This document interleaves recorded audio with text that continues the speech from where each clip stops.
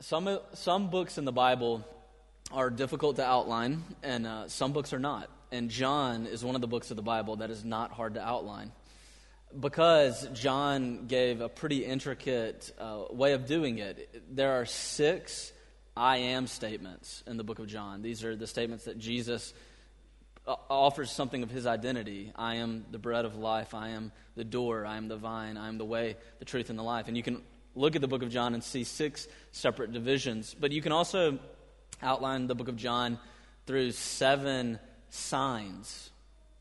So there are 6 I am statements, and there are 7 what John calls signs. And we just read the first one. And John says it in verse 11, that this was the first sign that Jesus ever performed. And for John, all he means by sign is miracle. 7 signs or 7 miracles that mark the major points of the book of John. But the reason John calls them signs is because they are miracles and they happened in history, but they're not just that. They're more than simple mere displays of power. The reason he calls them signs is because they signify something. So while it is a display of Christ's power, it also points away to something else, to a deeper reality. In other words, signs are symbols. And what John's trying to do is get us to see through these miracles to something else, to something even bigger than the miracle. And so there are 3 signs I want to look at with you this morning within this first sign that Jesus did that help make sense of it. And the three signs in the sign are the wedding, the jars, and the bridegroom's wine. And as we look at this, I just want you to remember that this is Jesus' first sign, his first miracle that he ever performed. And the miracles, the signs, they tell us something about his identity, who he is and who he's trying to convey, what he's trying to convey to us about himself. And what was his first one? It wasn't controlling the chaotic forces of nature. It wasn't healing the sick. It wasn't giving food to poor people. It was making a lame party cool again. That was his first sign. And you know what it says? It says that tells us something in verse 11 about his glory. So what does it tell us about his glory? And I think you'll see that it tells us something very important as well about the Lord's Supper. So first, the wedding. The first sign is the wedding. If you look at verse 1 to 2, the third day there's a wedding at Cana in Galilee, and Jesus and his mother Mary are invited. Now, the context, it's a wedding. And this is not the main point of the passage, but don't miss this. Jesus Christ was invited to a wedding, and he went to it. And that's important. In the first century, weddings are a big deal. Weddings are a big deal today, but they're not as big a deal today as they were then. They didn't have receptions after weddings in the first century. They had feasts, and the feast lasted a minimum of 4 days, but typically 6, all the way up to the Sabbath. So it was a week-long celebration, and it was a huge deal. This is the social center of the whole society. This is what your year kind of revolves around, this and your feast, your Jewish feast days. Wine must be provided daily. That was the rule. It was intricate, it was elaborate, it was important, it was serious. And this is a community that's built on a culture of honor and shame, and it's very different from our modern individualistic culture. And so it's hard to kind of grasp how important this was for your honor for the rest of your life as a bride and groom, throwing an appropriate feast. It was a big deal. And if you were invited to the party, you would typically spend the whole week with the family. And that's more than likely what Jesus did. That would have been the custom. Jesus goes to this party for a week with his mother and his friends. And you know what that means? D.A. Carson, one commentator on this passage, puts it this way, and just listen carefully. The fact that Jesus' first miracle takes place at a wedding and that he prevents serious social embarrassment to the groom, and we'll come to that, means that Jesus is far removed from the monastic asceticism of hermitic communities. Translation: Jesus went to a wedding and he was not a social killjoy. And that's important. It's not as if Jesus walked into the room at this wedding, at this feast, and all of a sudden the band stopped and people put their drinks down and slowly walked away. Okay, that's what happens to ministers typically when they go to places. But that's not what happened to Jesus. He's a human. He's human. And he had fun. And he laughed. And he was a man of sorrows and deep joy. And he enjoyed people. And humans enjoy wedding parties. And friends and good food and feasts. And he enjoyed the wine. And you know how we know that? Because he made 120 gallons of it at the end of this miracle. He's human. And he is God. And God invented the feast. Parties exist because God made them. He created them. And so Christians, like every other human being that's made in the image of God, has a deep desire for the feast. For the feast. It's built into who we are. And it's important to know that Jesus had that desire. He loved being there. Verse 3 to 4. This is something of the situation in verse 3 to 4. The situation is this. It's venturing on public shame for the bride and the groom. If you look down at verse 3 and 4, the wine runs out, and the mother of Jesus says to him, "They don't have any wine." And he said to her, "Woman, what does this have to do with me? My hour has not yet come." Now we'll come back to the really puzzling statement that Jesus makes there in just a minute. But the important thing to see here is what Mary says. They've run out of wine. And what you should hear when she says that is the groom is about to be publicly shamed for this. He is going to lose all honor in our culture. That's what she's saying. And there's evidence now that in intertestamental texts, these are typically Jewish texts that are written between the time of the Old Testament and the New Testament, that you could be sued for running out of wine at your feast. And in some places, there's evidence that you could get a criminal charge for this. Now, this is hard for us to understand, for sure. But in an honor and shame culture, things are very different. And it was your duty. And that duty was required of you, that you not run out of wine. It was a big deal. But there's something more here. There's something more here, and the something more is that you have to understand a little bit about the Old Testament context surrounding the concept of wine and why wine is so important. The story of this wedding is that the wine runs out, but the story of the wine running out is, according to the Old Testament, the story of humanity. And let me just give you 3 texts to show you what I mean. Isaiah 24. In Isaiah 24, God is pronouncing judgment upon the nations, and particularly upon Israel. And it's a very desolate passage.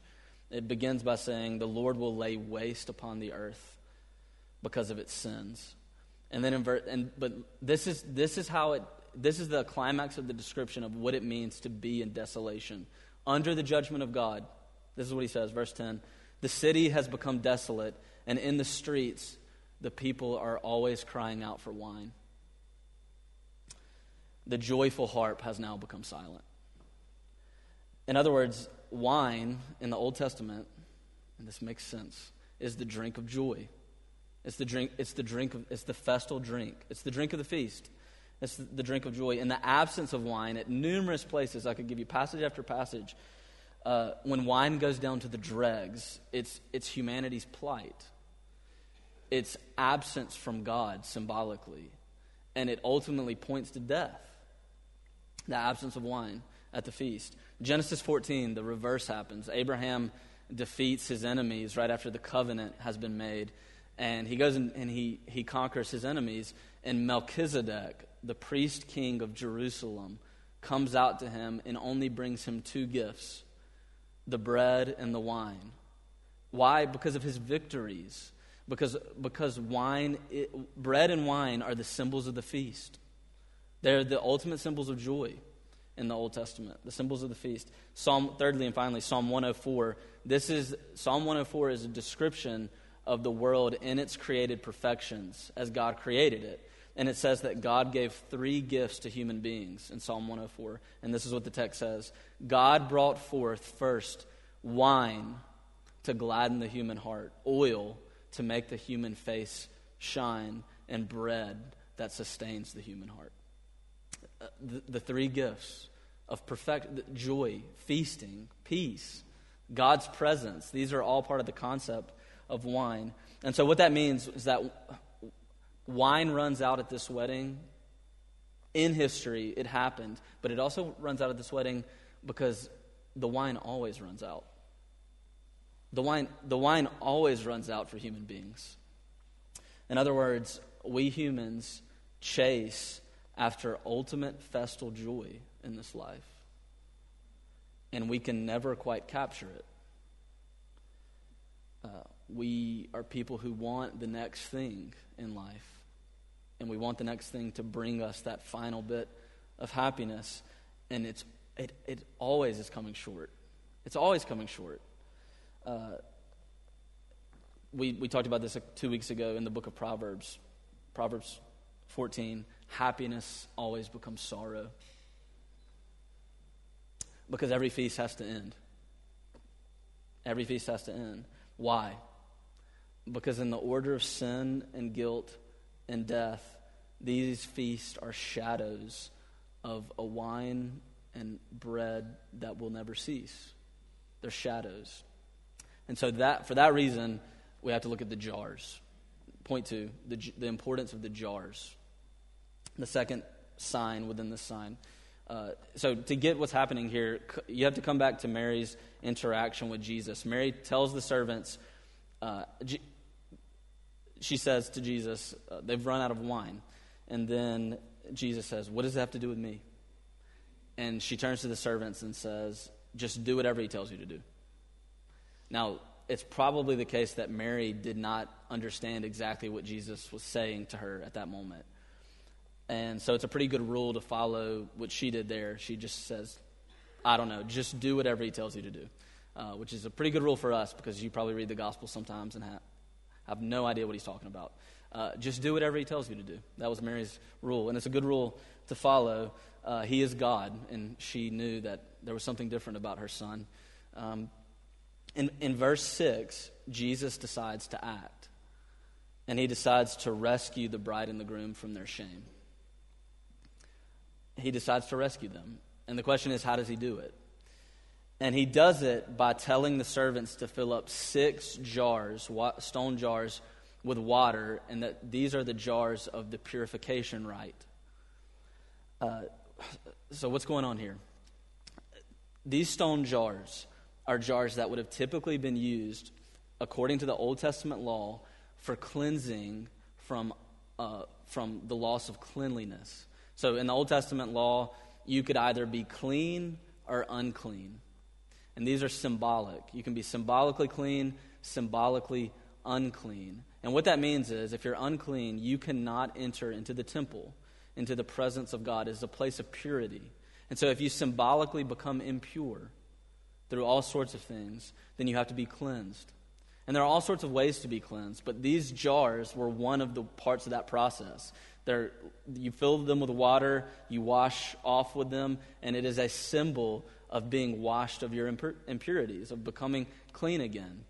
And that's what they would have always been used for. And they would have been at this wedding because typically at a wedding, they would have washed things like the utensils and the cups and all that kind of thing to make sure that they were clean, that they were ceremonially clean, so that when it came time for the Sabbath day, people could enter the synagogues and the temple. And so that's what they're used for. Jesus says, fill these things up with water. And in verse 8, when the master of the feast, he's like the master of ceremonies or the head waiter, taste it, it has now become wine. It is no longer ceremonial cleansing water. It has now become wine. Now, there are two levels at play with what this means.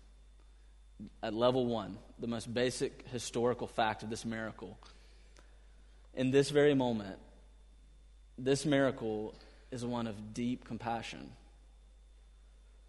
In other words, the head waiter, the master of ceremonies, at the end of the passage, he goes to the groom and he says, normally people serve all the good wine at the beginning of the feast. And then when everybody's drunk a bit too much, they bring out the poor wine because it's cheap. But you have not done that. You have brought out the choicest of wine at the end. The groom, the man of shame, the one who all the servants know, who the people behind the scenes know is facing public dishonor for what is happening in that moment, is the one publicly that gets the accolade entirely for what has happened. Jesus gets no credit for this. You see, nobody knows that Jesus is the one that's done this. Jesus' very first miracle is one that he got no credit for. No one knew. Everybody thought it was the groom. The groom did it. The man of shame status was instantly reversed into public honor, and he didn't do anything. He didn't work a bit for it. Jesus had done it all. And you know what that means? That means at the most basic level, simply, Jesus is meek and he's mild. He does not seek attention for himself. Only a handful of servants know the truth, the 6 people that filled up the jars. That's it. There's no public notice. Why? Because he cared for the bride and groom. Because he loved them. That's all. He loved them. They were his friends. And so at the basic level, this is simply a miracle of deep compassion for people that he came to love on during the wedding. But there's another level, a deeper level, the sign signifying a broader reality. There's more going on here. Why does he use the ceremonial purification jars? For centuries, these jars had been used to hold water. Not wine, just water, never wine. And that water was used to be washed ceremonially from your sins. The water was an agent of cleansing. That was the ceremony. It was temporary.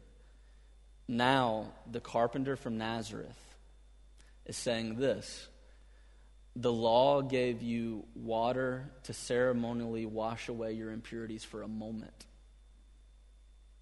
I'm bringing something better. Not just water, but the drink of festal joy. The drink of wine. The drink of the feast. The feast has come. See, that's what he's saying. Jesus is declaring these are no longer ceremonial washing jars. Why? Because the true feast is at your doorstep. It's not a time for water anymore. The wine maker has come, and it's time to drink wine. The feast is upon you. You see? So that brings us third and finally to ask this question. What does the wine mean? What does the wine signify? The third sign is the bridegroom and his wine. What is the wine all about? And once more, to get this, you have to go back to Mary's interaction with Jesus to understand the full picture of what's happening in this passage. When she comes to him and says they don't have any wine, his response, first word, woman. And this has been, let me just say, a text of contention historically, and especially in the 20th century, because many have come to this and said, he seems to be rude here in the way he speaks to his mother. Many interpreters have come and said, and from the perspective of the modern mind, that he sounds almost sexist in the way he speaks to his mom by calling her the generic woman. And it's a way we wouldn't speak today, right? But let me just say this. This is the exact same thing he says to her when he's being crucified. At the moment of his crucifixion, he looks down and says, "Woman." And then he commends her to love John and John to take care of her for the rest of her life. You see, in a moment of deep compassion and love for his mother, it's the exact same phrase that he uses.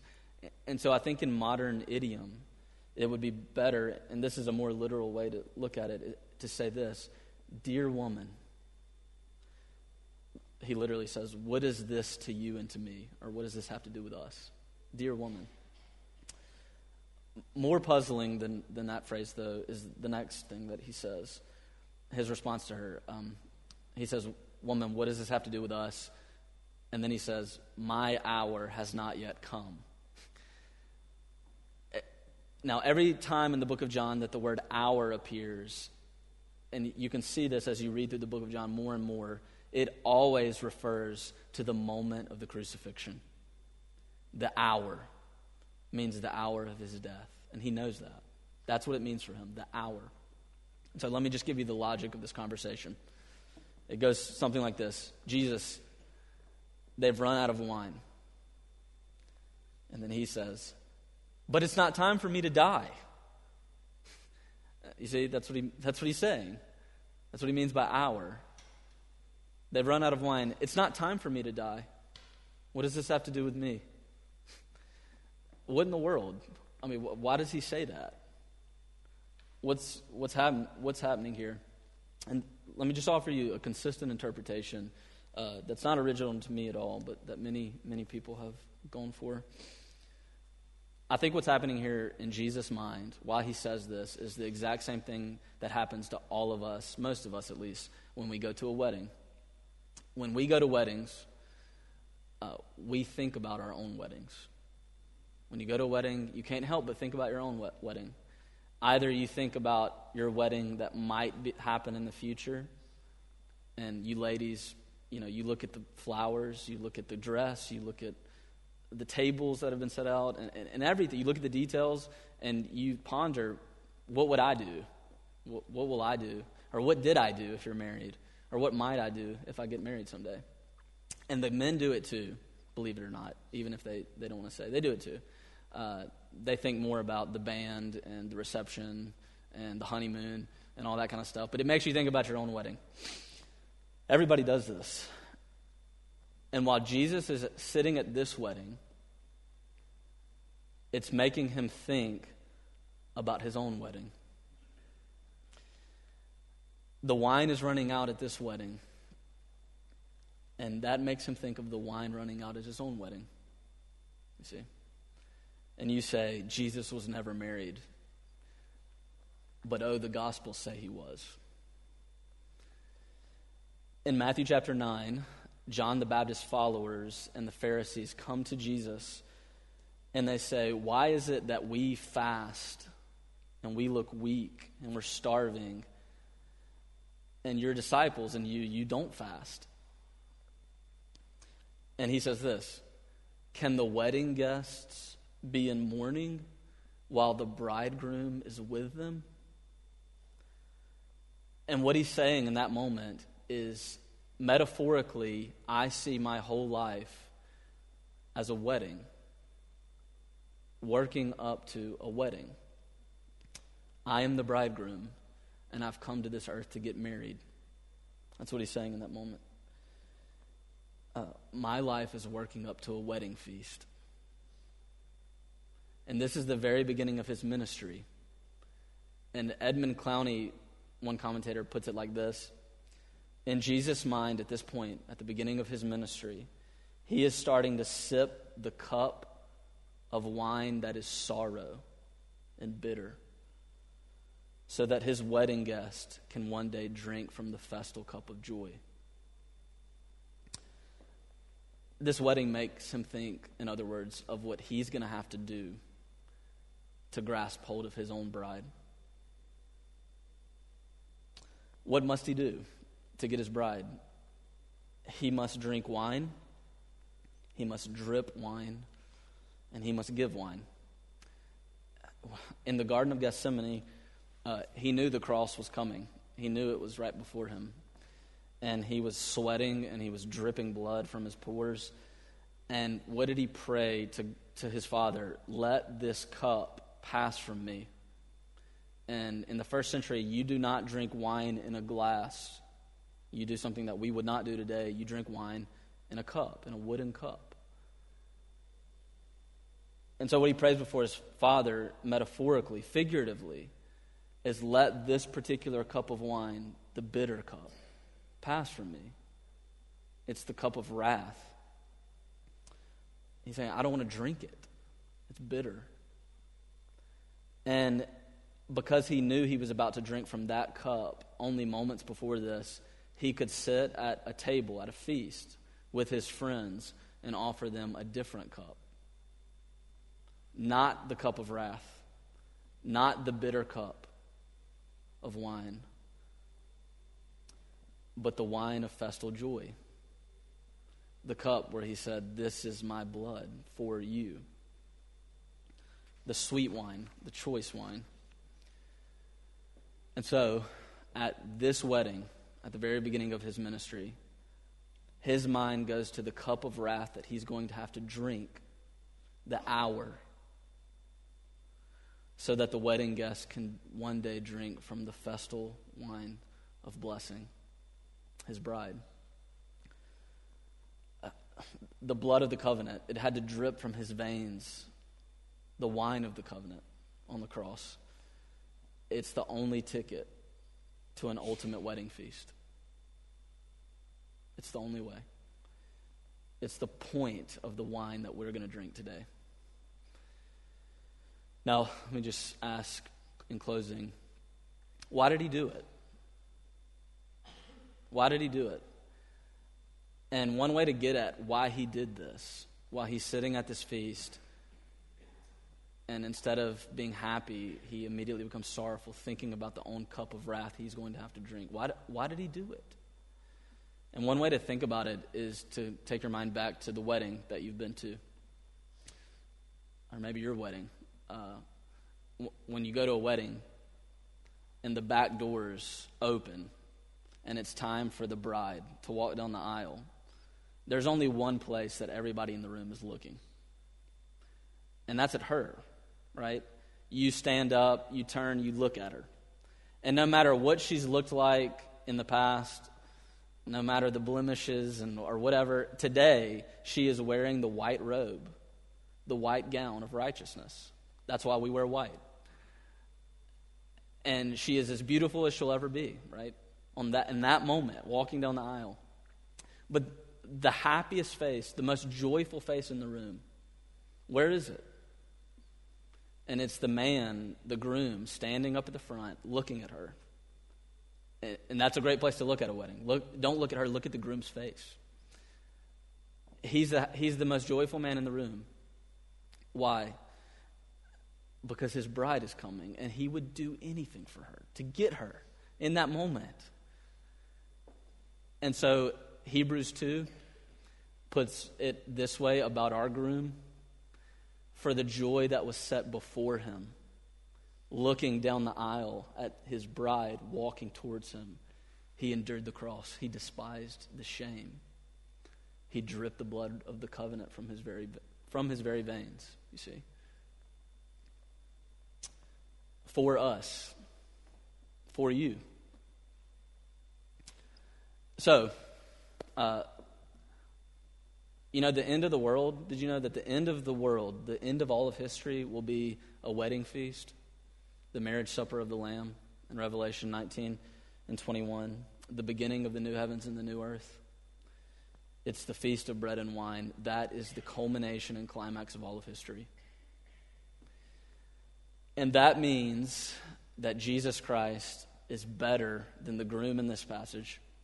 He's better than the master of the ceremonies in this passage. He's more. He's the ultimate bridegroom. He is the Lord of the feast.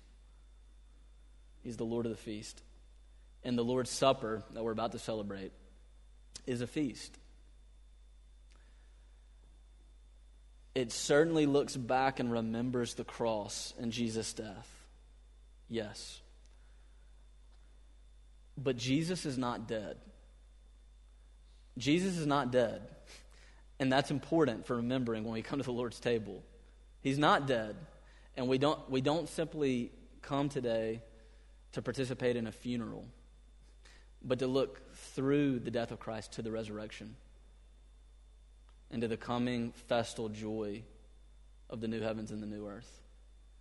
And that means that the Lord's Supper is primarily celebratory because Jesus isn't dead. He's alive. He drank the bitter wine of the wrath of God so that we could drink the festal wine of joy and gladness and hope. And that's what we're going to do this morning, right now. Let's pray. Father, we thank you for the gospel, for the covenant wine, the blood that dripped from Jesus' veins for us, for the promise of drinking and eating with him one day in a place without tears. We give thanks in the name of Christ. Amen.